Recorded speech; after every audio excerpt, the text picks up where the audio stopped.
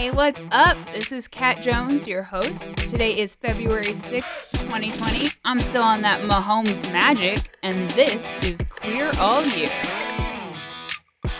Hey, y'all. This is Kat Jones, like I said in the intro, and today is February 6th, 2020. I'm joined, as always, by my bro and sound producer, Mick G. Join the Facebook group! For serious, join the Facebook group. Our Facebook group is awesome, and it is called Queer All Year Fam.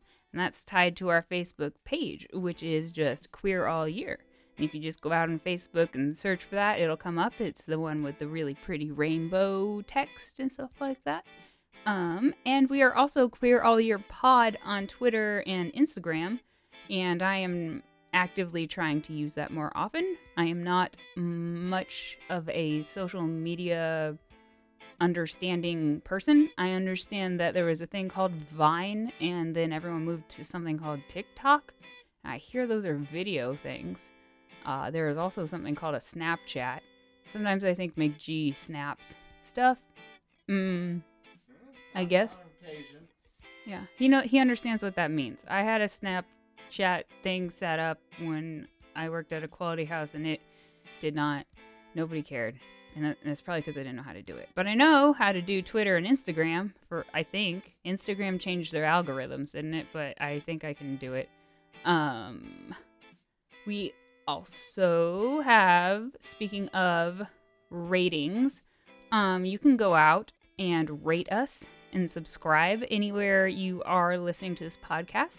It would really help if you rated us on Apple Podcasts, because that is what boosts us up in the ratings in places that people can find us.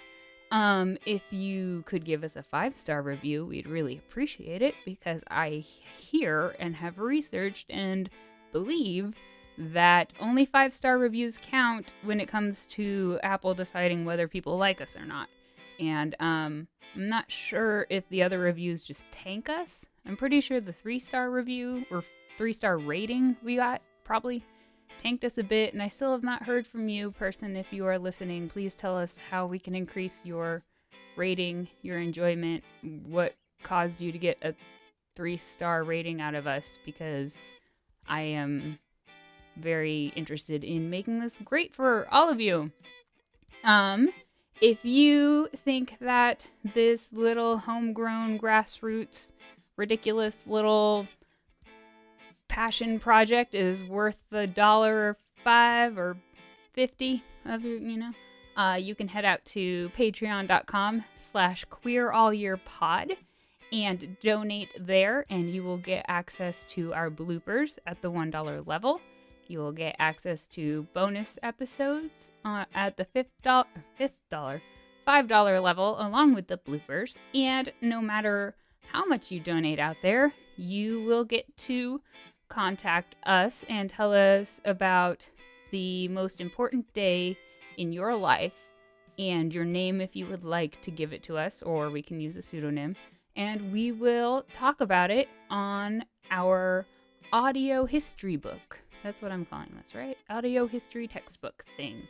And so you will be in history forever, or until the world spirals into the sun, or until podcasts collapse, which I think they've probably hit the boiling point. But listen to our podcast. We'll be here until the bubble bursts. So I think that's it. So we'll go right into the stories.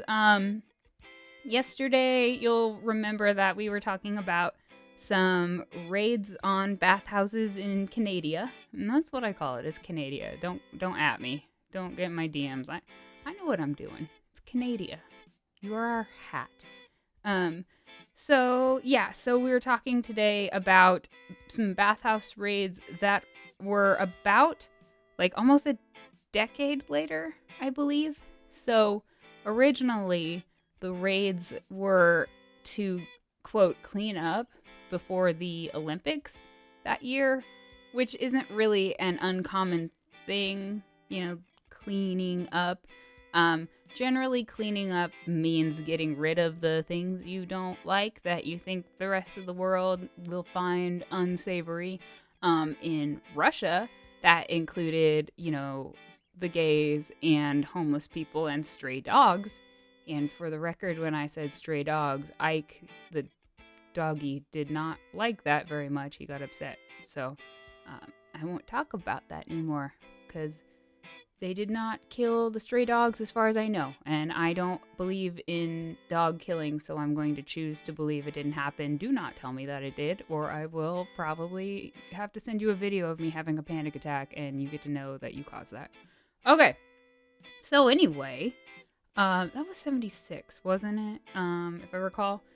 In 1981, on February 6th, there were over 3,000 people who took to the streets to have a demonstration about the raids of 3 bathhouses the night before.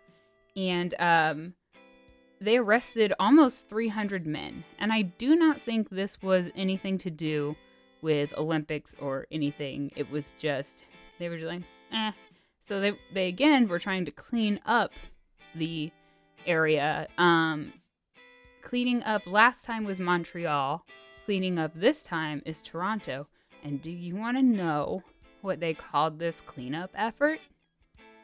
Operation Soap. Operation Soap to clean up Toronto. What are you doing, Toronto? Oh, gosh, that was horrible.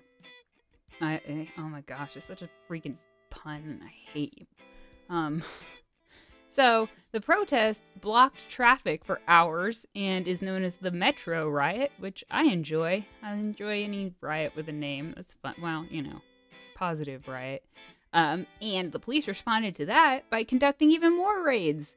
And they were like, we're going to scare the homos into not being homo no more. But actually what happened is everyone was like, this is beyond not cool.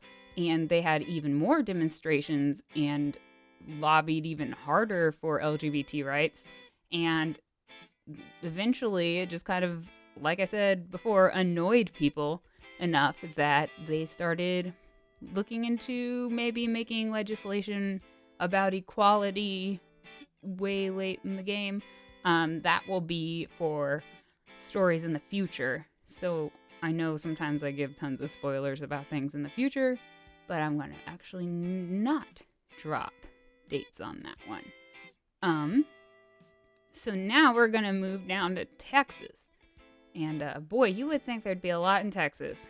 And I'm pretty sure there is, but I am researching one at a time because anything in the southern states, sorry guys, but I can't just sit there and research anything about the southern states.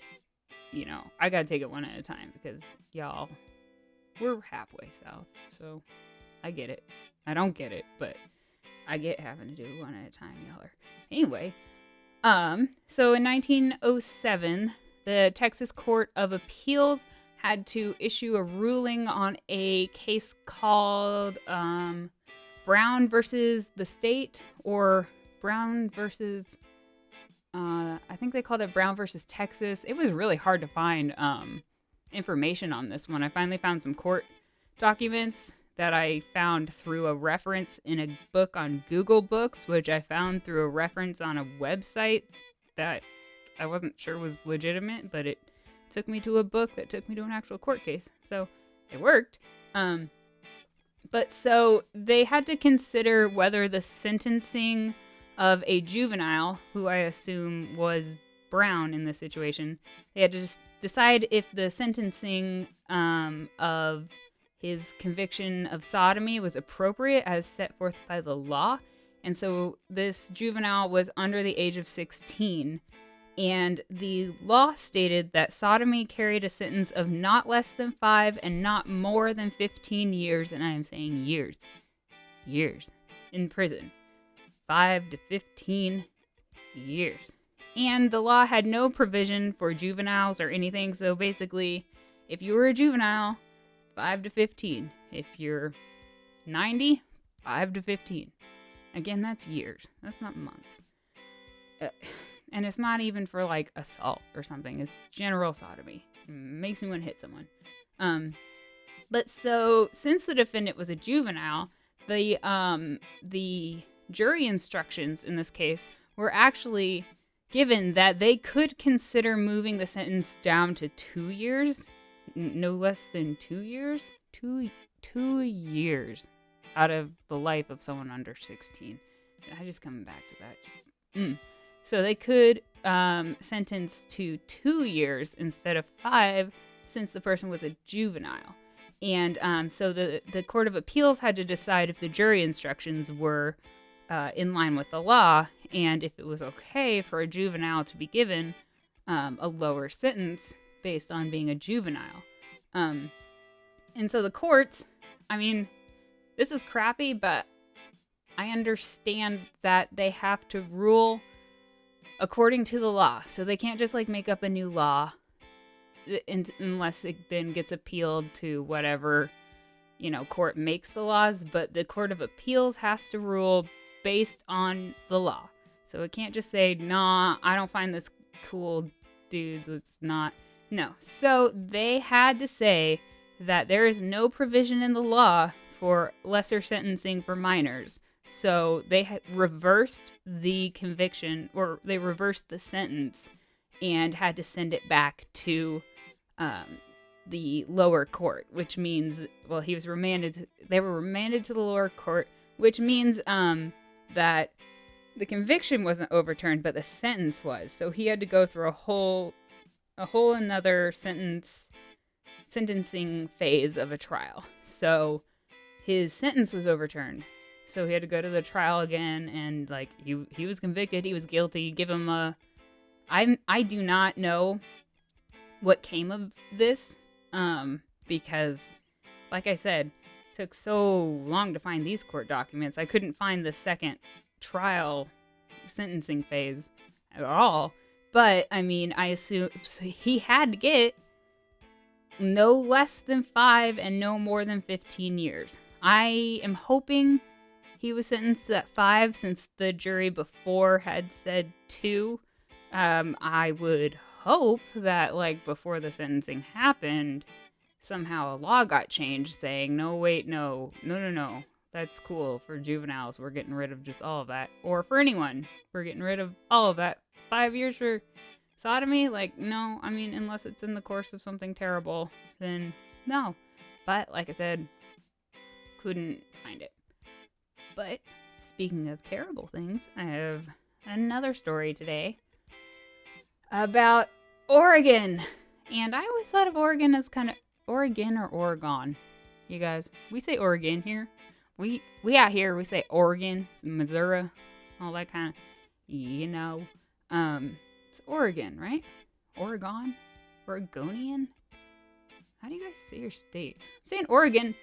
So, in Oregon, along with 33 other states, there used to be mandatory sterilization laws, eugenics.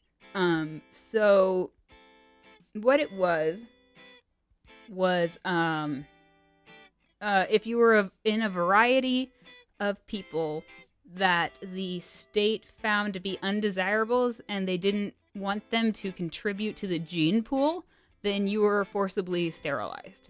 Usually they would put you in a mental asylum or a state-run facility of some kind. Like literally One Flew Over the Cuckoo's Nest was kind of, they talked about this in there. And so the law said specifically those who are feeble-minded, insane, epileptic, habitual criminals, moral degenerates, and sexual perverts. And so the mentally deficient, you'd be put in, like a One in a Cuckoo's Nest state institution. And if you wanted to leave, like if they decided that you could be discharged before that happened, you had to be sterilized. That was a condition of leaving the institution. You could not leave without forced sterilization. I guess I didn't put them all in there. Rapists and other insane people, which kind of like rapists and other insane people, were included in a vaguely worded section. And it encompassed like everything from like sexual deviance to like I'm pretty sure bipolar people were in there. And that part of the law specifically really targeted homosexual men, and they were like the biggest targets of the discrimination. Women couldn't be gay or lesbians or queer at all. They just they were crazy, and then they were put in the crazy places, and then if they wanted out, then they had to be sterilized. So I mean, So on February 6th in 1918, now this was put officially into law. It had been there for a while, but it was like hardcore law in 1917. On February 6th, 1918, the Oregon Eugenics Board, which sounds really, made a ruling in a lawsuit that was brought against them by a man who'd been convicted for sodomy. And he was like, I shouldn't be sterilized. People, you should stop, please. You should stop.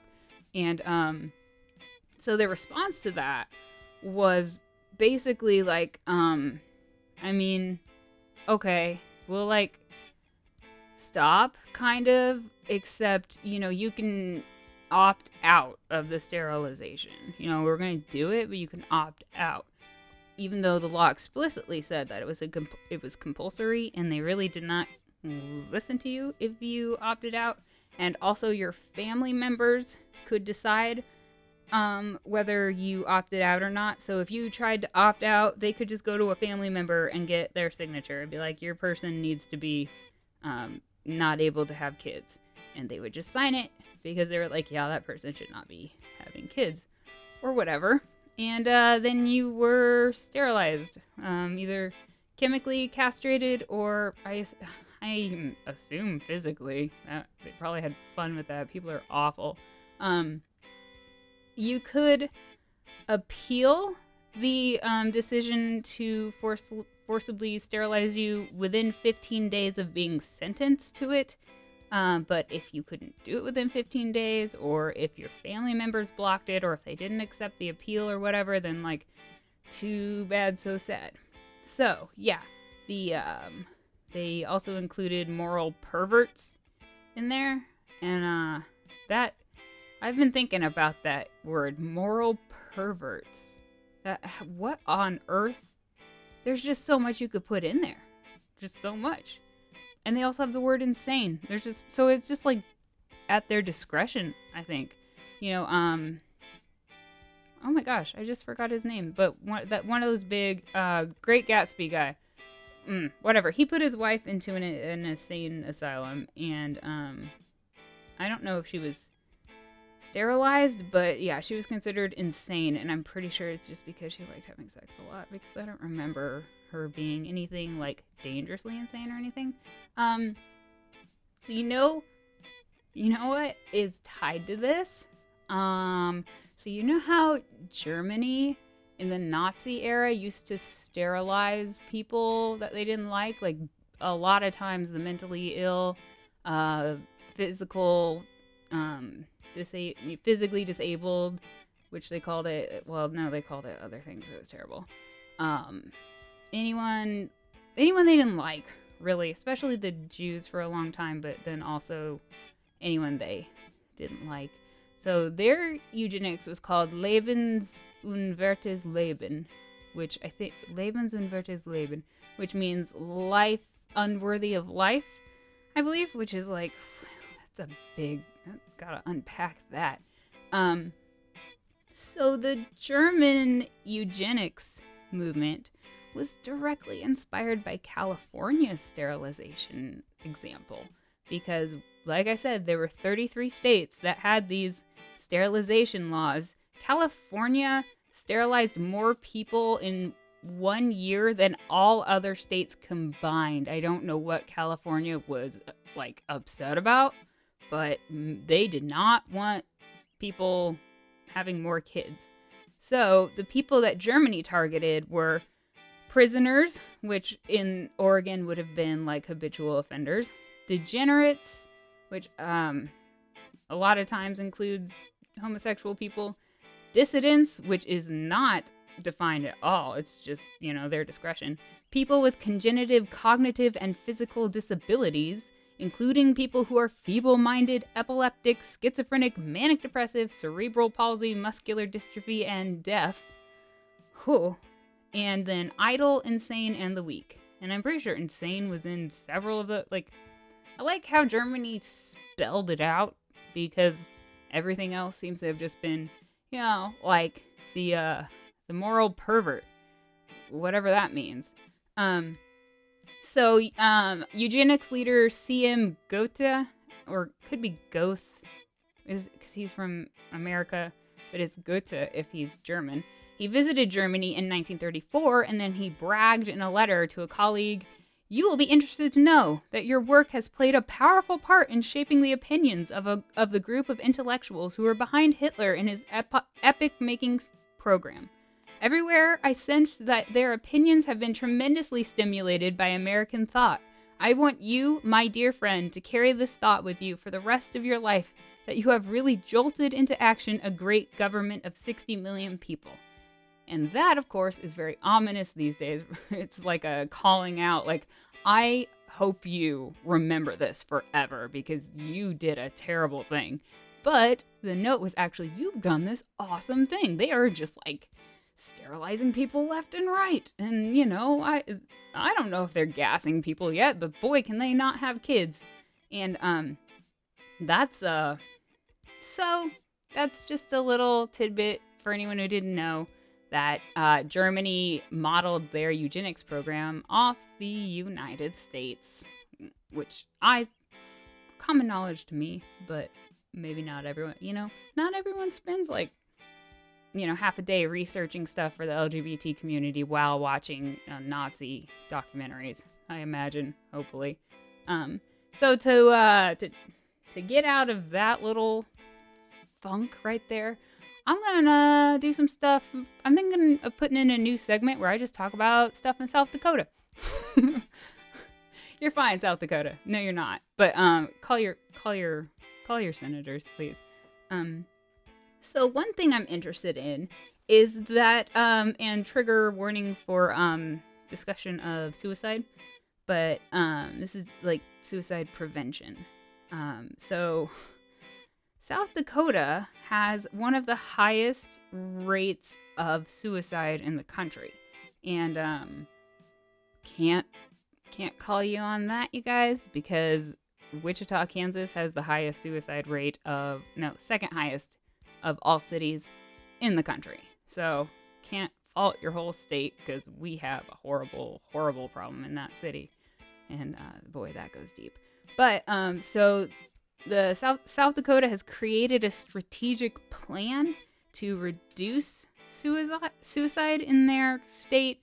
It's a suicide prevention efforts are most effective when they are guided by a strategic planning process, which yes, you got to have a planning process but that just makes me feel like I am a political statistic or something. And so what I kind of wanted to discuss with this is that based on South Dakota's track record, I highly doubt that one of the demographics they're going to take into consideration is the LGBT community.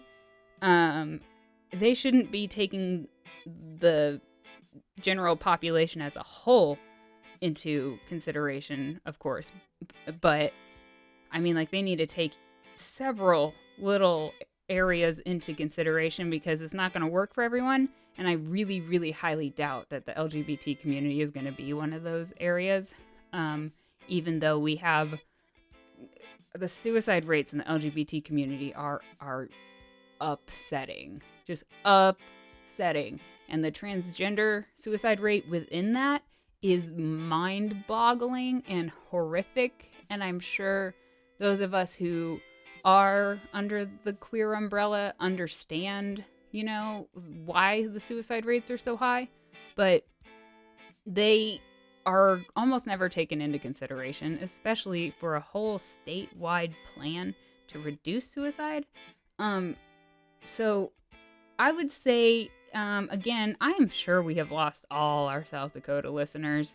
But if you're here and you've stuck with me this far, maybe call your, I don't know if it'd be your senator, but you can go out to sdsuicideprevention.org and figure out who in your area would be the person to talk to about who to consider in this plan that they're developing, and ask if they are including LGBT, especially youth, in that, in their statistics. I hate being reduced to a statistic, but because that's really important, and I think I think right now in that atmosphere, it's either being deliberately left out or just kind of just like not even, it just blows over their head and oh right, there's suicides there. So I would say, yeah, just be vigilant on that and make sure that your community, your family right there is being taken into consideration and taken care of, because that's our job as a family, because no one's going to take care of us, so we got to take care of each other. And you are all very important in taking care of yourself, of course. Self-care, take care of yourself, and then once you are in a place where you've taken care of yourself and can help others, take care of your community around you, because no one else is really doing it. So you are a big, important part of that, and that makes you a big, important part of history, and we love you.